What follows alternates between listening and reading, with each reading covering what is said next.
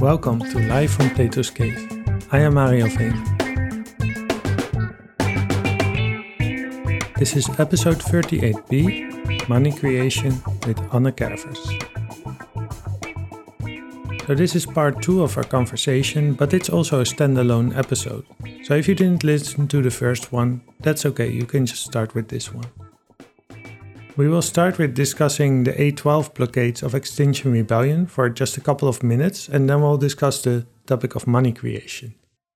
This episode was recorded in August, and the blockades that we are discussing took place in September.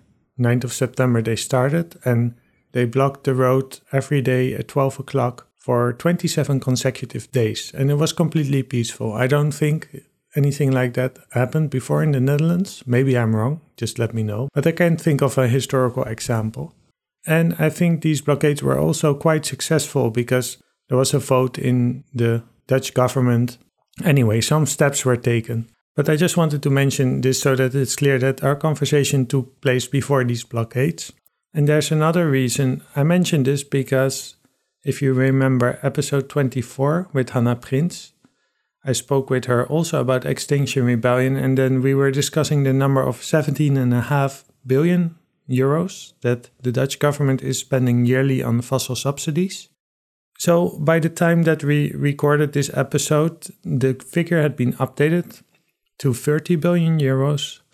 But now, not even 2 months later, the Dutch government has presented their own calculations, and it's between 39 billion euros and 46 billion euros. And chances are that by the time that you hear this, it might be 100 billion euros or something like that. Anyway, the truth is slowly coming out, at least about the fossil subsidies. Yeah, okay, we took a little break, but we were talking a little bit, and I was thinking about, okay, this demonstration is performative, it's very serious, but it's also kind of a play.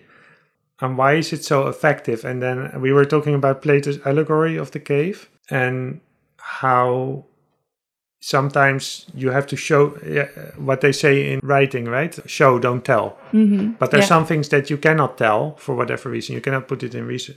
Yeah. A lot of climate scientists are part of Extinction Rebellion or other... Yeah, Scientist Rebellion. Yeah. So they're the ones that know what's going on, but they're saying already like, okay, yeah, but we tried writing research papers, we tried going in peaceful, normal demonstrations, but people weren't listening, so we're going to sit there. So I think there's something in there, something deeper in the sense that you're also saying it's not about conveying the perfect message to people that, okay, if we tell it to the people in this way, what's going on, they will go into action. It's something else beyond words. Yeah, I think, it's performative to say that I am willing to give up my freedom to convey this message. And I think that might be a way for people to get on with climate crisis. But I also think that the disruption, and then you need to help me to get this back to your question, how the disruption makes space for the climate crisis, right? Because we block the road and then the media start writing about climate crisis, whereas otherwise they wouldn't. I mean, it's like same, I used to be a smoker for many years, and giving information doesn't help. It didn't help me quit smoking because I knew how it was bad for me. I knew I should stop. I knew everything, but it wasn't, it's an addiction. It's a really good comparison. Yeah. Yeah. And I think that the disruption maybe turns this question into something existential. And that helps people to break through, the cognitive dissonance or the pluralistic ignorance and to get real. Yeah. And to cut the bullshit. And I think that the, amount of the new people, the people that start to join XR in the past year, and then specifically the A12 actions, they were able to receive this message. They saw us doing this, and then it became existential for them, I think. And they're like, cut the bullshit, I'm also going to get arrested. Yeah. So I think in that sense, it conveys something that you cannot express with words. Mm-hmm. Which also depends on authority, you know, like some of the things that we are saying, if they were said by someone else, I think they would have wider resonance. But we don't have the authority, and so we disrupt. Yeah, and I think it is also happening that the things that you are saying are also being... Yes, we notice repeated. now that we're taken more seriously, also by news media, and also because, for instance, we're pretty well organized, and so numbers in terms of arrests and stuff like that, we're always really careful with those things, and also editors are much more perceptible to receiving climate science from us now.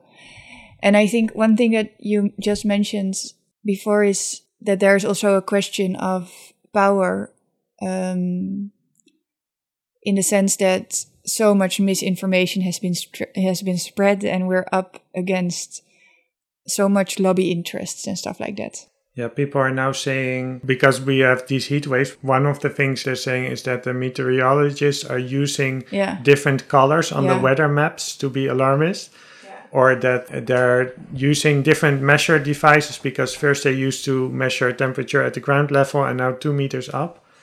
And so that's... There's always gonna, like, some... And I think it's great that other people are interacting with these people, but I'm just not going to do it. These people will always find a way. Yeah, and I can recognize their feelings of despair. Yeah. How long have you been with Extinction Rebellion? Since 2019. Okay. Yes. So 4 years. Yeah. And have there been results in the sense, if you evaluate and you look back? Yeah, for sure. Like, for instance... there's now a citizens assembly coming in the Netherlands, and that really is related. We had in 2020 we did a whole rebellion week where the demand was citizens assembly, and also the biggest pension fund of Europe, who is based in Amsterdam, went out of divested, and this was not a XR action alone. For instance, ABP Fossielvrij had been working on this since 2015, and also other people have been working on it, I think, or maybe I'm wrong. No, I think it was just them.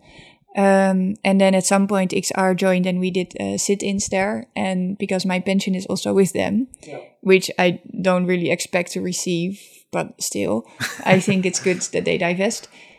I just cannot see how we are gonna get our pensions, you know, if we're facing like collapse, financial crises are gonna get a lot worse than we've had before. All these stranded assets. Yeah, I'm not counting on it. Let's put it that way. And I think also the growth of the movement now, and you know, us being taken more seriously, people coming around, and I think the fossil fuel subsidies is going to be our biggest success.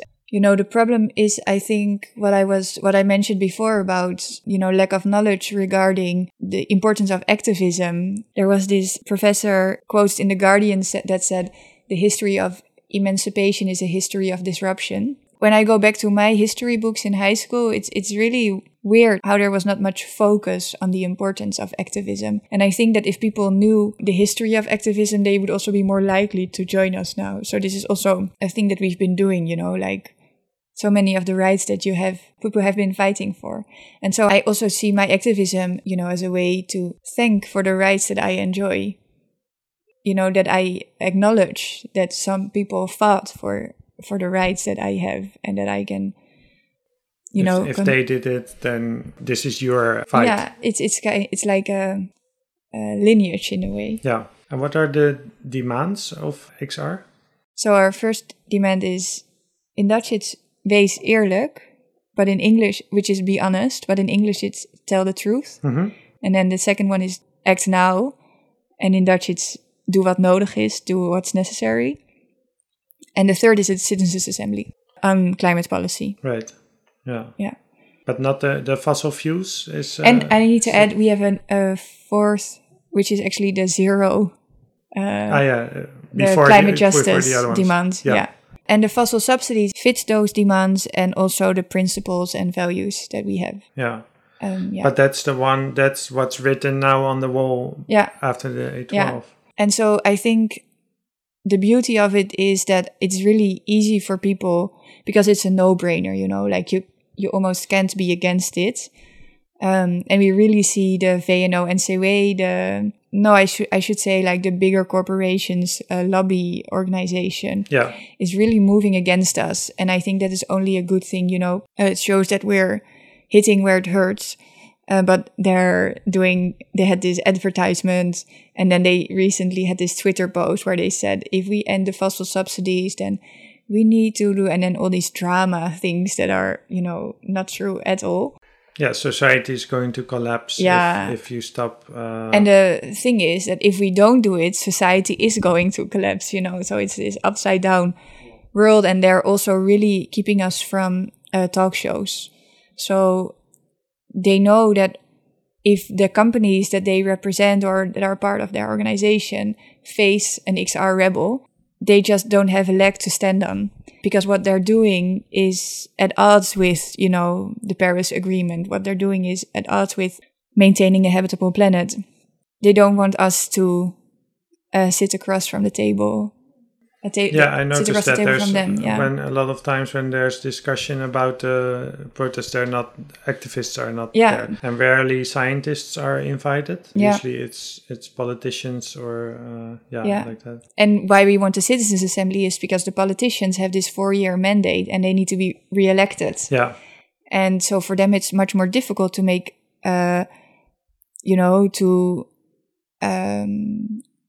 to formulate this adequate climate policy. And also in France, for instance, they had a citizens' assembly on the climate policy, and you saw that the proposals that got from there were so much better than what the government was doing.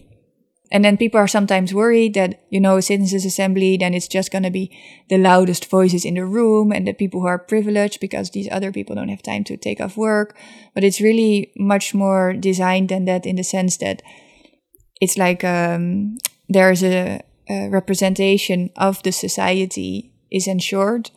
And it's also, there's this random group that gets into the mix. And then out of that random group, there's a representation of society, and then there's moderators to ensure that everyone gets speaking time and everyone can bring their own experts into the room, and there's again then discussion, and all these people are compensated. So it also had been proven very useful with for instance abortion rights in Ireland and gay marriage, I think, also there. Yeah, so this is going to happen now, and this is what you attribute to the XR protests. Well, I mean, there's also the Bureau Burgerberaad who worked really hard on it. But we definitely had a role to play here, So the demand of the protests, at least on the banners, is stop fossil fuels, subsidies. Yeah. Not stop fossil fuels, but subsidies.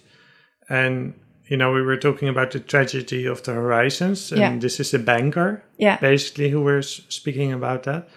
And I never really thought that much about the role. Why is this? I mean, if you only have a few words, you want to have one message, right? Why is it stop fossil fuel subsidies?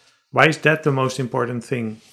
I'm not sure if it's the most important thing, but I think it's evidently a no-brainer. And so it's really easy to get people behind. And I also think it's a very important thing. Yeah.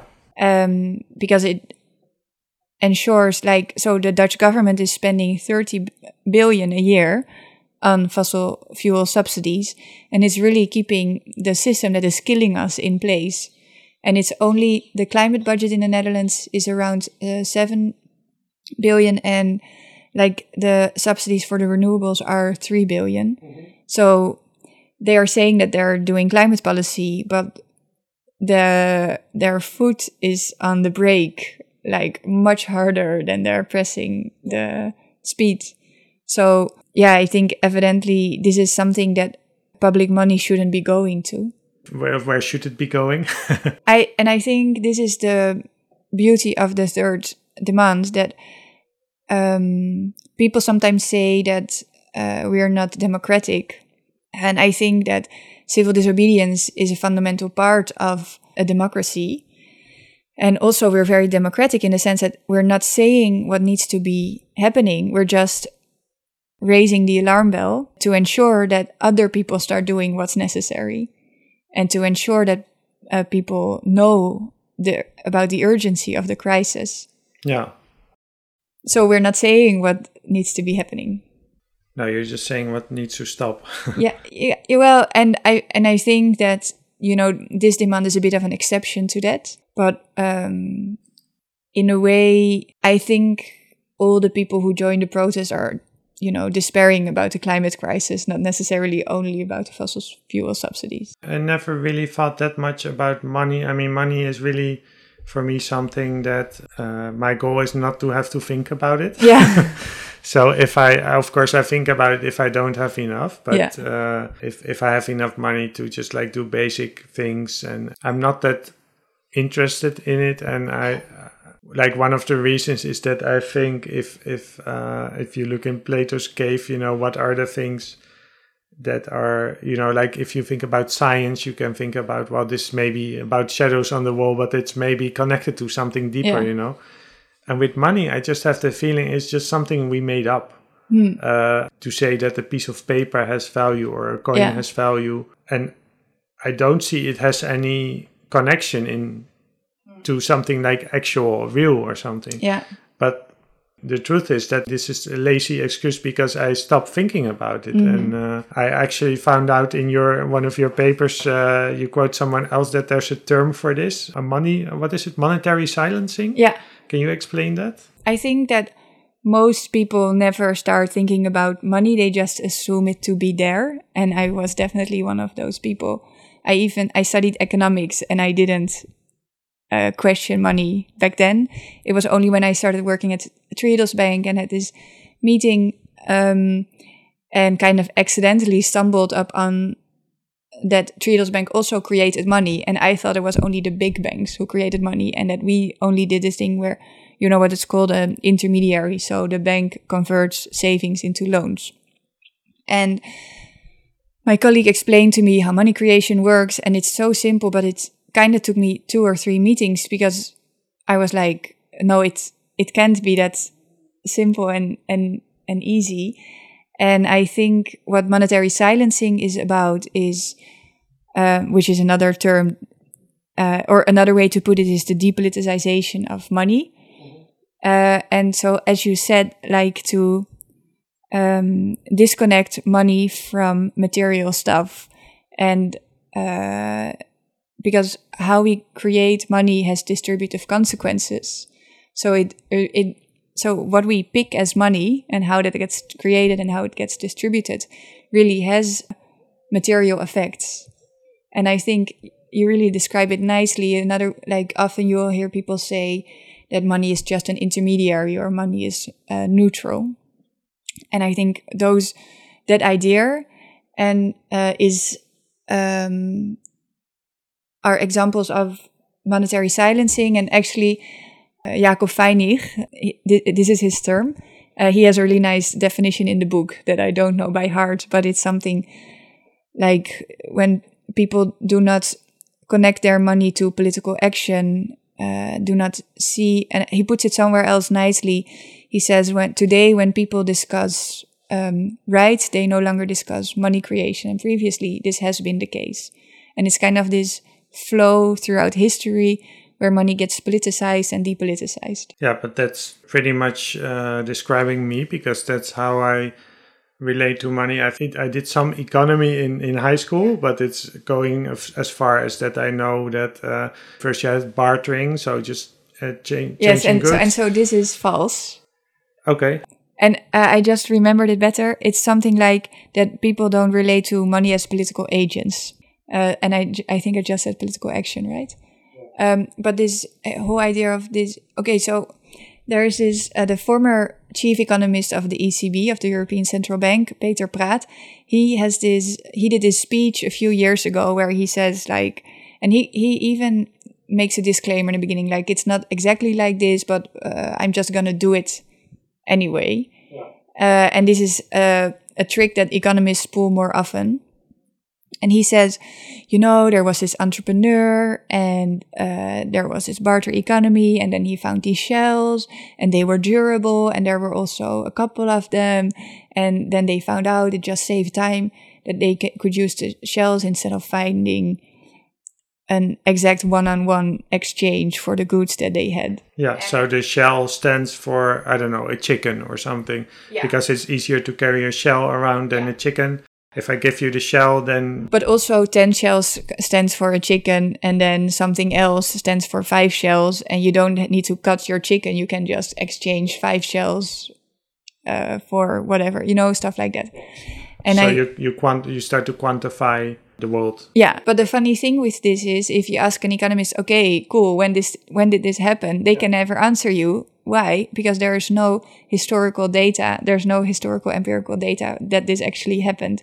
And there is historical evidence for a whole other way in which money came into the world. And that is in Sumer, you had these pretty hierarchical society where debts were kept track of through a kind of a ledger.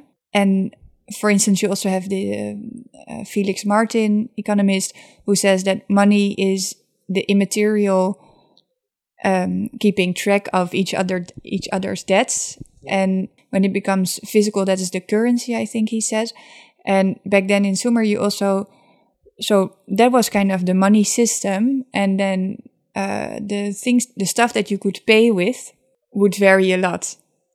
So it could be lapis lazuli, this mineral. It could be a sheep. It could be whatever. And so there was this system. Yeah. So I was interrupting you because you said the thing about barter. Yeah. So instead of saying, well, one person has a couple of mangoes, the other one has a chicken, they change. That's barter. Yeah. But there are two things, and you exchange the one for the other. And then you say after a while, well, mangoes, you can only keep them for so long. That's use seashells, and the seashells stands for this and that's like the official story. Yeah, it's a story that the financial authorities tend to tell, and that's what they tell. That's the model. But then you say, well, another historical example is where it's not like I have mangoes and you have a chicken. But I want to buy your chicken. I want to have chicken, and you give it to me, and you write down, I gave you a chicken. Yeah. So in the future, I must give you something back. Yeah. So rather than changing two things. And so you could say that it becomes money as soon as this certificate of he owes me this chicken is expressed in a specific value term. And then that paper starts to circulate. Because you could, this person, so now you have my paper. But when you want to buy something else, you can give this paper that I gave you that says I owe you something, you give it to someone else. And that's basically money. And that's basically money. Yeah, when that certificates circulate anonymously. So there is a certain story about money that we have that is being retold in this time, which at least can be criticized. Yeah, where for which no empirical evidence exists. And I think that it contributes, this shell thing contributes to the idea that money existed prior to humans, and that gives it a certain natural quality. And that helps also to depoliticize it. Because you're not getting angry when it rains. I mean, by now maybe you do because of the climate crisis, but like previously when humans were not interacting, or I should say Westerners were not fucking up our ecosystems.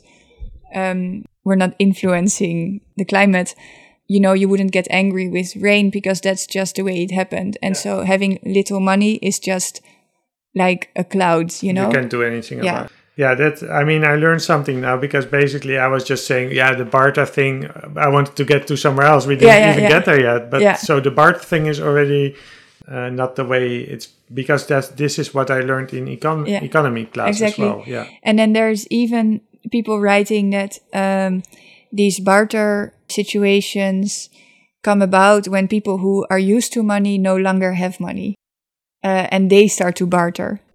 But before that, it was much more this tapped kind of society. Yeah, wow. Yeah, also because, for instance, it was much more relied a lot more on the harvest. For instance, like in the harvest, people suddenly would have a lot more to spend.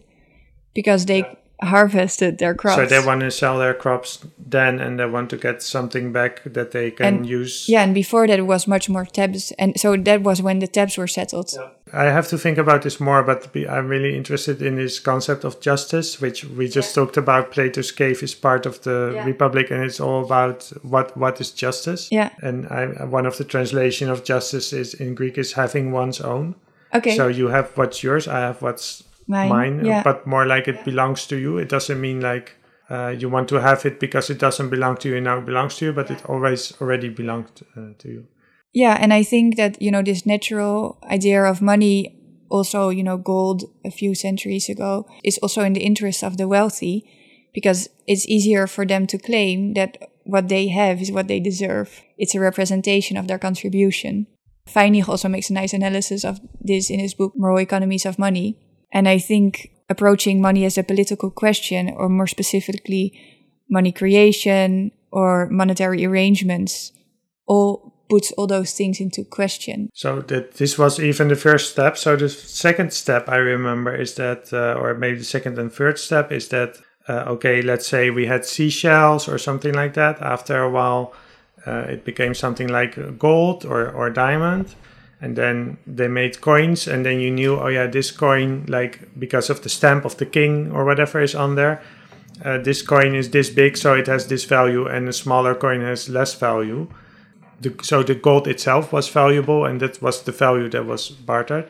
And then the next step was that people didn't use gold coins anymore, but the bank has a reserve of gold. So if they had like $1 million or whatever, they would need a value of $1 million worth of gold in their reserves. So it was kind of decoupled, like the banknote is not a value, but you know that if, in theory, you could go to the bank and get that value of gold. Yeah. I think this is also the financial authorities' narrative, and it also has this modern take on it, money getting more complex and abstract throughout time, and now we're at kind of the height of the development of money. And I think, for instance, David Graeber's book, that is very insightful with regards to how money creation changed both throughout time and in different places. So it's not like this linear development of something, but things were invented in China, then started happening in another place, then they went away because there was a crisis or, a change of power, or, for instance, the Dark Ages. And then new things come up. So, for instance, I think in the 18th century, or even maybe still the 19th century in the States, there were places where 6,000 different currencies were circulating. Mm-hmm. And the Bank of England, which was kind of the first central bank as they exist today, was founded in 1694. So the way we organize money today is relatively recent. Yeah. So it's not set in stone. And that is, gives me energy because we can change it again. Because it has been changing already. Yeah.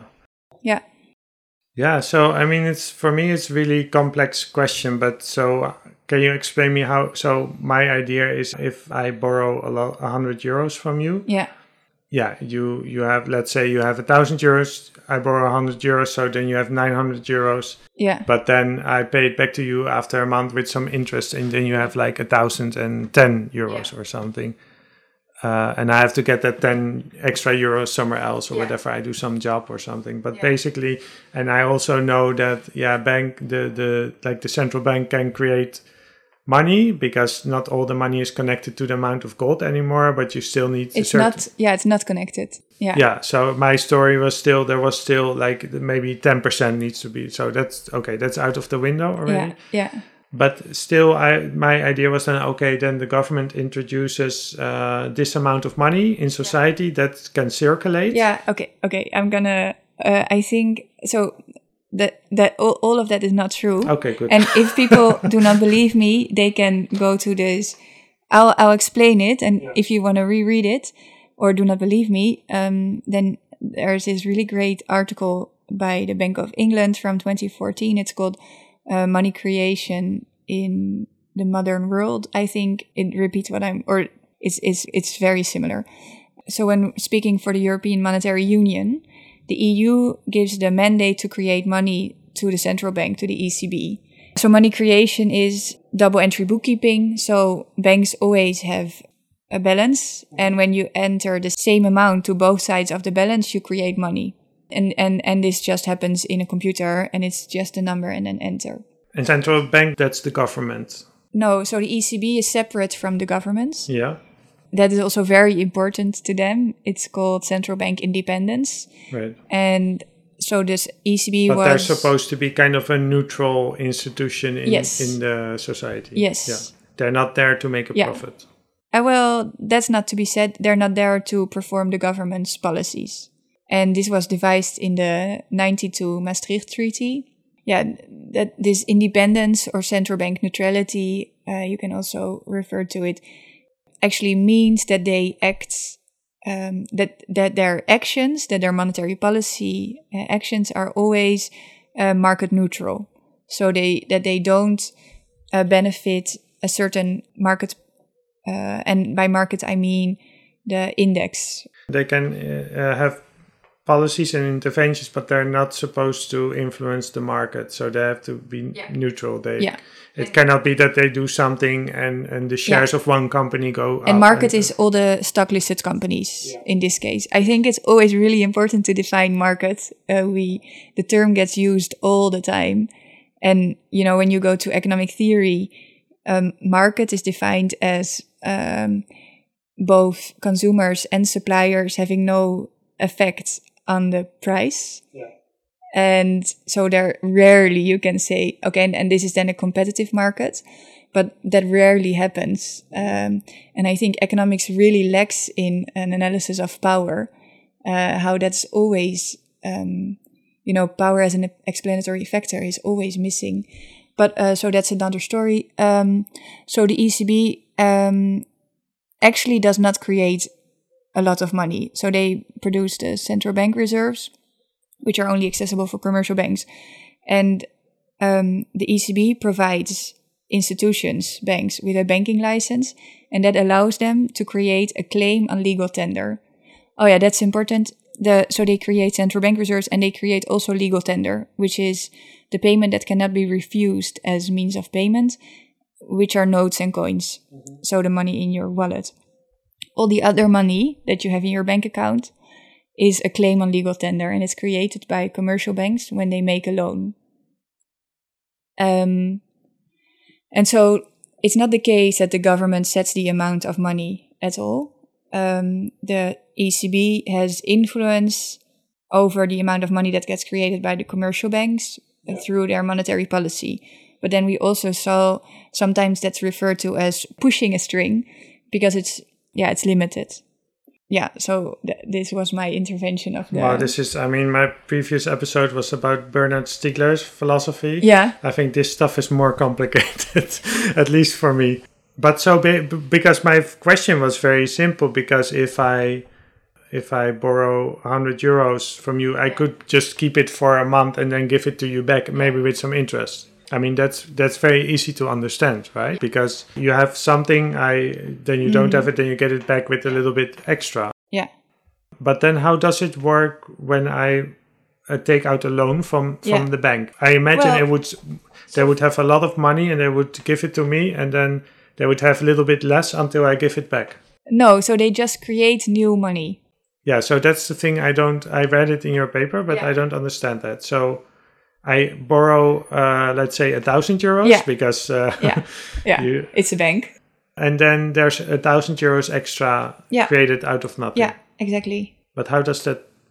Yeah. So this is also what took me a couple of hours, but it's just created by adding the same amount of money to both sides of the bank's balance, and that really there's nothing more to it. And I remember feeling as if really a rock was pulled away from me, like not a rug, but really a rock. Because this thing that you always use and that you always trust and that you assume to be stable, suddenly you realize, oh, it's plastic in a way, right? Like it's not a stable thing at all, actually. Like the shadows in Plato's cave, right? Yes, yeah. One of the things about the climate crisis and what do we need to do in stopping fossil fuel subsidies, the thing you hear most often, if you are beyond the science denial and beyond all that stuff, you're like, yeah, but it's just unrealistic because the economy will collapse. And I think what is very important is that a public approval.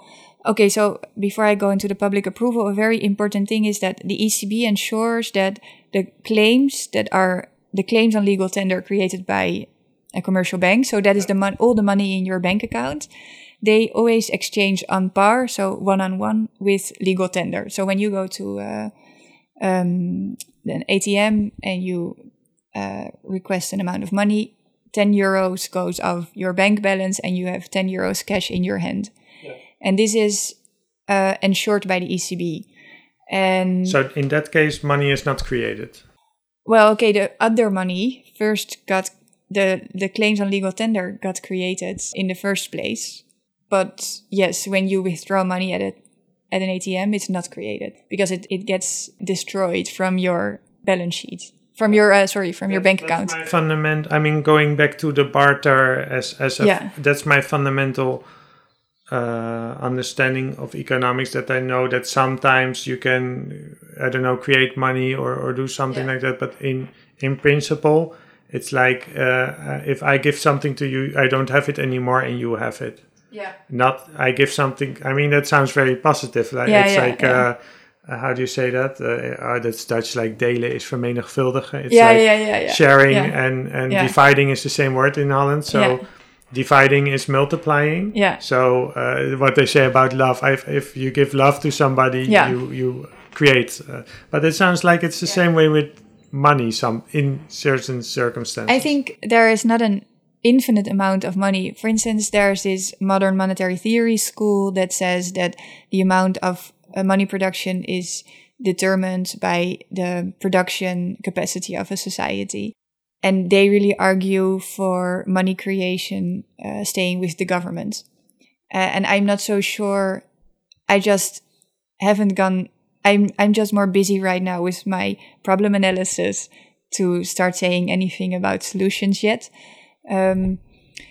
But in a way, I do agree with. Let me put it differently. Money creation is mobilizing resources, and a society can determine how they want to mobilize resources. And right now, so money really relies on so much public infrastructure. And in that sense, the fact that banks get to keep all their profits is a bit questionable because, I think it's similar to water companies keeping all their profits because they're just taking something from the earth, or oil companies for that matter. They're just taking something from the earth and they're not necessarily adding a lot to it. Okay, with oil and with water, they're also doing something. And it's the same with banks. They're drawing on this resource that is a public resource, namely money. David Graeber has a nice definition of money. He says, money is anything that you expect to get accepted by someone else in the future.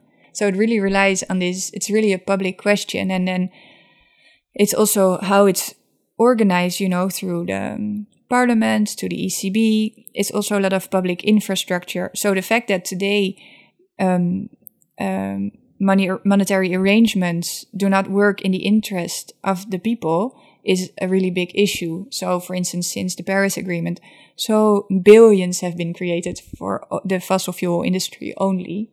And that hasn't only taking place through money creation, which is lending, also through other forms of finance. But money creation is about 50% of it. So that's huge. Yeah, I think I have to do another episode entirely about money but I'm just trying to understand some basics now. Yeah. So as I try to summarize, then you're saying money is inherently political. Yeah. And money creation is a thing. It's a big thing. Yeah. And It's has to do with political choices, where you for what reasons, who can create money and for what, and it hasn't been like this for a very long time. So even the fundamental things that people say, yeah, but this is how money works. Yeah, but they're constructions in a way, and they're consequential constructions because they have huge consequences, of course. But so you're saying that all those things now are happening already, but they're happening in part also to subsidize fossil fuels, which is to finance fossil fuels, and basically to a lot of other things that we know that like the record heat temperatures that we're getting at this moment. It's not just saying that, oh, we're now in the climate crisis because we get these temperatures and it might still rise more. No, we're actually adding fuel to the flames because there's only more and more fossil fuels being taken out of the ground. And we know already that any fossil fuels extra out of the ground will overshoot everything. Exactly. So money is a very important part of this whole problematic, right? Well, I think it's often overlooked as a policy instrument to accomplish the Paris Agreement or to close the climate finance gap. And so I would never say that changing monetary arrangements is the solution, is a silver bullet, but I think it's often overlooked, and that really has to do with depoliticization of money, so that the political and normative consequences of money creation as it exists today are not known to people. And do you have an idea that it could, because the energy transition, that it's going to be very costly, right? Just if you think about cities, right? On the long term, cities have to be sustainable cities. Mm-hmm. That means that you have to build a lot of new structures. You have to, so that all takes a lot of, on the global scale. Yeah. So I was just thinking, isn't there a way that because people are now talking about geoengineering, which is quite ironic, because I was talking to you before about this conference I was at where it was about sustainability. There were no climate scientists, and one person had this presentation about geoengineering because he said, basically the best way would be if we would stop burning fossil fuels. But let's be realistic, people are not going to do that. So geoengineering is the next best thing, and we just have to get the whole world to agree about, changing cloud structures, which, by the way, it's completely unrealistic, but I talked about that before. But basically it's saying, what if we had a proposal that the whole world could get behind? Saying, this is in all our interests. Let's say it's geoengineering if it would work, right? If it would solve the climate crisis for sure. Yeah.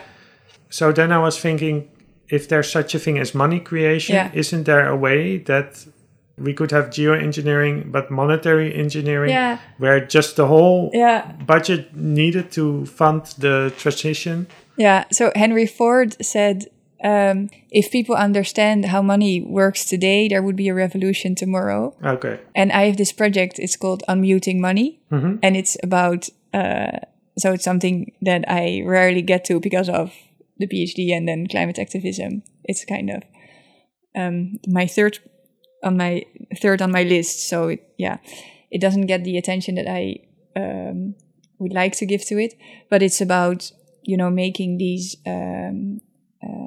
the political and normative dimensions of monetary arrangements known to the wider public. And I think that since the financial crash, the scholarship on the topic of money and money creation has really taken up. So there's this really nice book by Stefan Eich. It's called The Currency of Politics, and it's actually starts with Aristoteles and is a history to today of philosophers on the topic of money. And he really shows nicely how there has been this wave, this depoliticization and politicization of money. And it's the same with the book by Jacob Weinig, also how money got politicized and depoliticized. So yes, I think that right now we're starting to, since the financial crash, the politicization of money is growing. Mm-hmm. So one of the things that I would like to spend more time thinking on is how can these insights help us if, when shit hits the fan, when the climate crisis gets really bad and we really have I really can imagine that. So for instance, right now the ECB is doing some climate action because it's important for price stability. So they are requiring commercial banks to disclose and price risks. And they think that through that there's going to be an allocation of new money, so lending that is in line with the Paris Agreement. And well, I don't really expect that to be sufficient anytime soon. And also when you look into the regulation, there is no punishments for not meeting the requirements. It is a yearly meeting, maybe with some strong words, and then that's that. Just like the IPCC conferences. Yes, I think, but the difference is that the ECB has a responsibility for the financial system to stay stable. Yeah. And so, and for instance, if you would make a comparison with the IPCC, they don't necessarily have, they don't hold anything over the countries, I think. Yeah. But the ECB does have a responsibility to ensure that these commercial banks are future-proof. Yeah. Yeah. You know what? If you're willing, I could read one of these books and we could discuss them in the next episode, because I think it's too much to get into everything now. Yeah. It's fascinating to me in the same way that I think one of the most things we need now is lawyers. Yes. To get things done in the climate crisis, we need lawyers. Yeah, and I heard in your previous with, I think, Aaron Cherry, who said that there's now lawyers who are resisting to prosecute climate activists, and I was so happy to hear it. And that would be such a good thing also here in the Netherlands. In the Netherlands, because I saw some of the Openbaar Ministerie, the public prosecutor yesterday, who was prosecuting peaceful climate activists. Yeah. But also the language they were using was a lot of the same language you get in your Twitter feed. Exactly. Yeah, but you just came back from winter sports and crazy, you're hypocritical and all. It's crazy. I think Lucas put it nicely, one of the defendants, that, it's insane, the energy that they're putting into prosecuting us compared to, the way that they're prosecuting Shell for how they fucked up Groningen with their gas operations. Yeah. Are you ever worried that engaging in civil disobedience like you do, that it might have consequences for you, long term? You work at the university, you want a career. Yeah. There's not much of a career if I don't do it. Yeah. And of course, I could kind of free ride and it might take a while. And yes, I worry about it, is the honest answer, instead of the, smart reply. But I worry more about climate change and yes, I was going to the nature area this afternoon, and I was really noticing that, some days the climate crisis weighs heavier on you than other days. And I was really noticing that it was really weighing heavy on me. And I have this friend who not even thinks of the climate crisis every day, once a week maybe. And I just cannot imagine how nice that would be. Because my work is on climate crisis and then the activism, and so it's kind of always there. This is also really why I didn't read the book yet. Because you really need to unload it's not even your brain, but your whole body once in a while too. Because you cannot be in a crisis the whole time. No, at least I cannot. Mm-hmm. So yes, I worry about all those things, and I really don't like putting myself at risk. It's really nice that I was for a very long time the only person in my department who was doing civil disobedience, who was, doing climate activism. And then half a year ago, one a colleague joined, and now another colleague joined, and maybe 2 others are also joining for the September protests. But it's really, it's,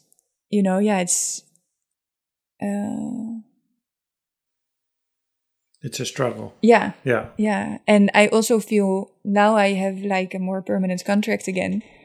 But before I was first on this 1-year PhD contract, and then only after I submitted a paper, I got like more years. And I really remember being careful with what I was saying on Twitter. And now I know that it's not so easy for me to get fired. Yeah.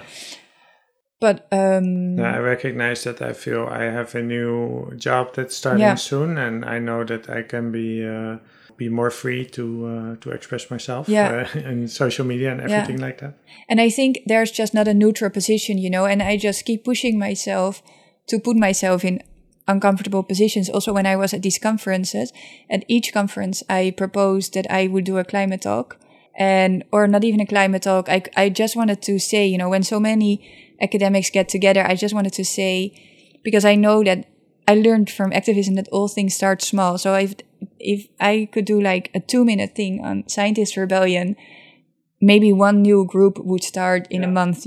I think the most important thing if you want to start taking action is find like-minded people. So go to a meeting, and you'll always find someone to get along with. Always someone will take you on board, and it just makes everything so much easier when you do it together. And at the first conference, the organizer said, we want to keep it scientific. And I really don't like proposing these things, because I'm always scared that people will reject what I was talking about in the beginning. Yeah. And I remember being at this Sustainable Finance Lab meeting a year ago, and the minister who was in charge of the fossil subsidies was there, and then there was room for questions, and so I stood up and I asked this question, because I wanted to ask this question, and I was so afraid of what the people in the room would think about me, because they all might be my future employer. They're all people from academia and the financial sector, and I was so afraid. But then when I'm holding back because of these kinds of considerations, I always remember this clip that I saw during the forest fires in Australia in 2018. There were these koalas. So they were in the top of the trees, and they were screaming on the top of their lungs because they knew they were gonna burn. Yeah. And so always when I'm scared, I think back to then, and I hear the screeching, and then what I am doing is not that scary anymore. And and that is for me a way to push myself, because Roger Helen put it nicely last week. He said in a conference call with a group of Dutch activists, he said, in 10 years we're all gonna regret that we didn't do more today, regardless of what we do. And I really think that is true. And also I know that, but it's also soothing in the sense that whatever you do, it's not going to be enough. But I really want to, so with the burnout, you really learn to get to know your physical boundaries. And so I really want to be on the, maybe verge is the right way to put it. I don't know. But to be on the verge of my physical boundaries, within my, what is physically possible for me, I want to try to do what I can, and you can always do more. And I admire so many people who are taking much more adequate action than I am taking. Pushing myself in these kinds of situations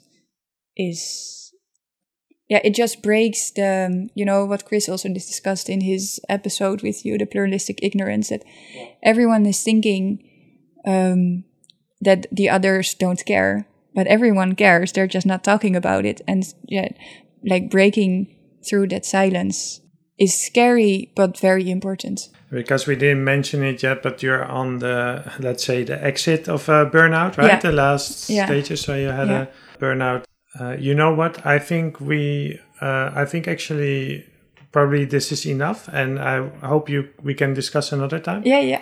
And it would be great to speak about more in depth about money, Yeah. like where can we go, because that's really interesting to me. Yeah. And also burnout, because I don't think I had a burnout. I think I was almost there, but but maybe just to close off, because I know many people are struggling with this.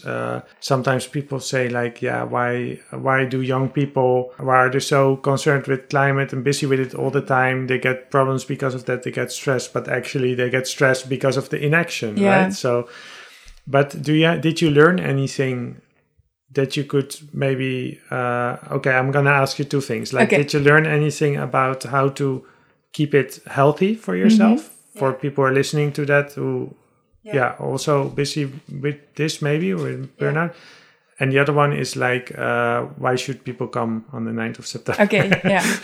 Well, the first thing is I think it's a couple of things, but one of them is get very clear for yourself what your priorities are. So I now sometimes think, maybe this is also because I'm researching money, but I now sometimes think of my energy levels as my bank account. And with my bank account, it's very clear when I reach the end of my bank account.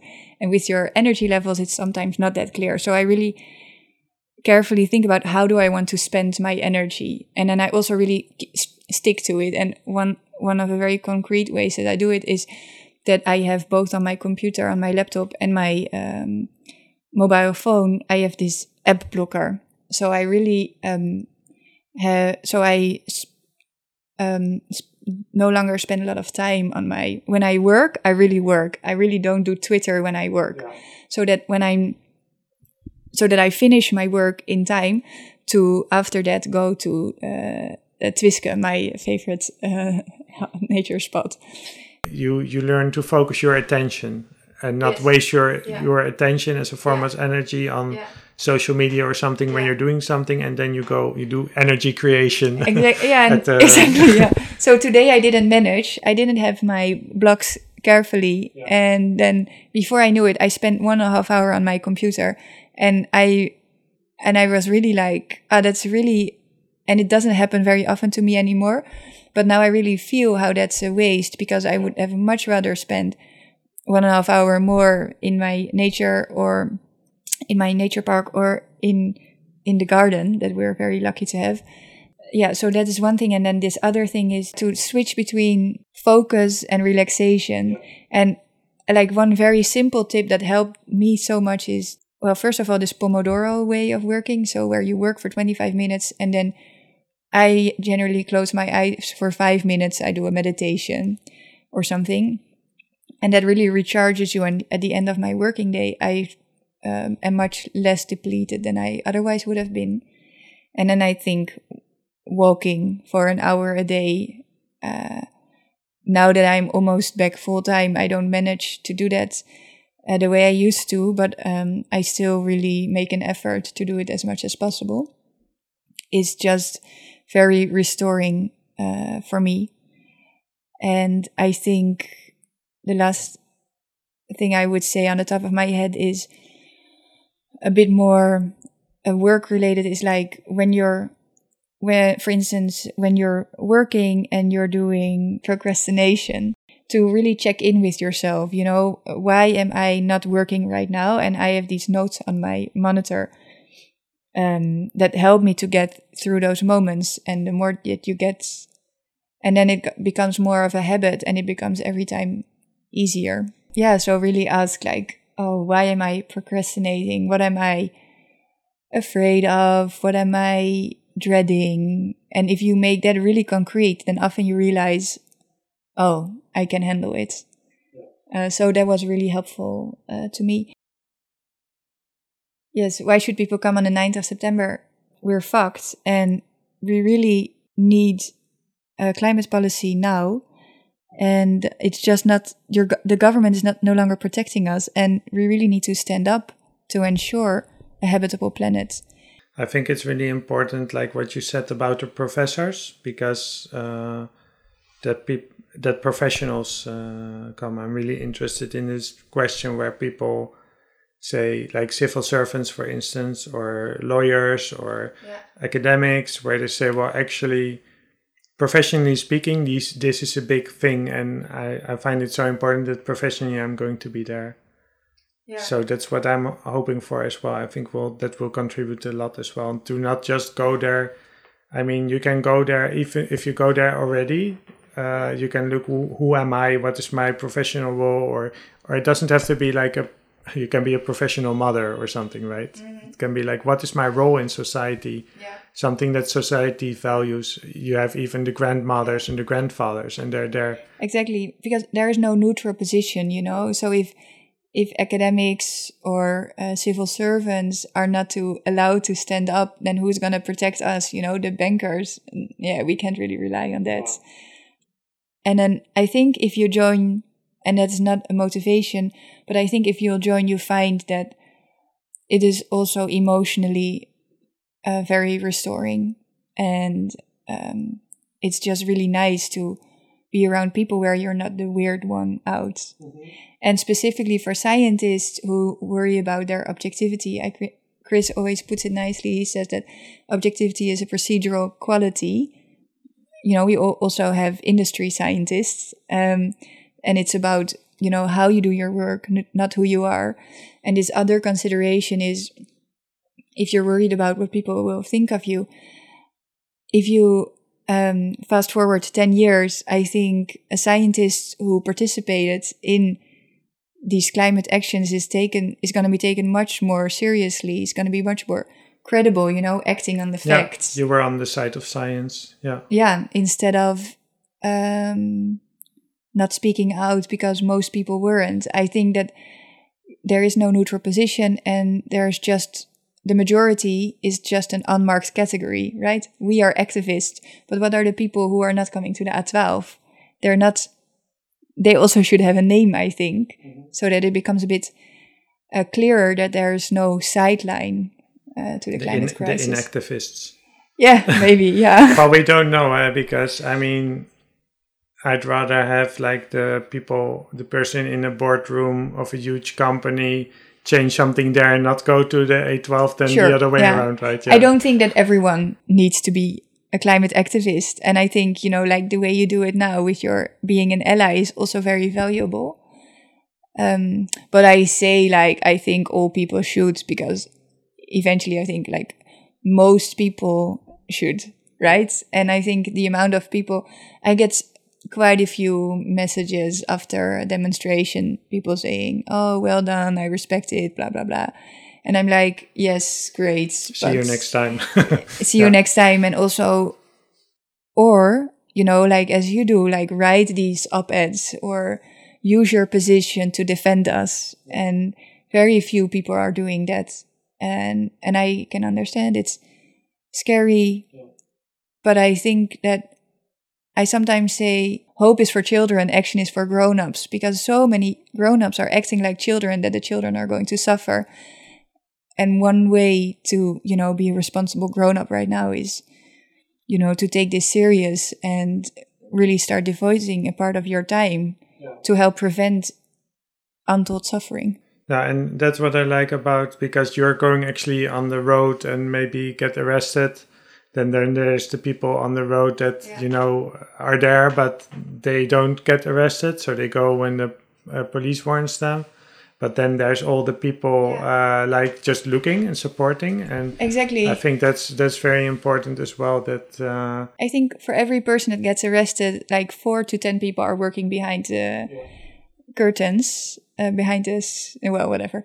But even the people who just show up, they're not part of Extinction Rebellion, but they come there to say, well, I support the cause, and as many people as possible. Super important. Yeah. And but just to say, if you want to join XR, you don't need to get arrested. You can join in so many capacities. You can make food for the people who when they get released from prison. You can help the social media team. You can help the legal team. There's so many things that need to be done.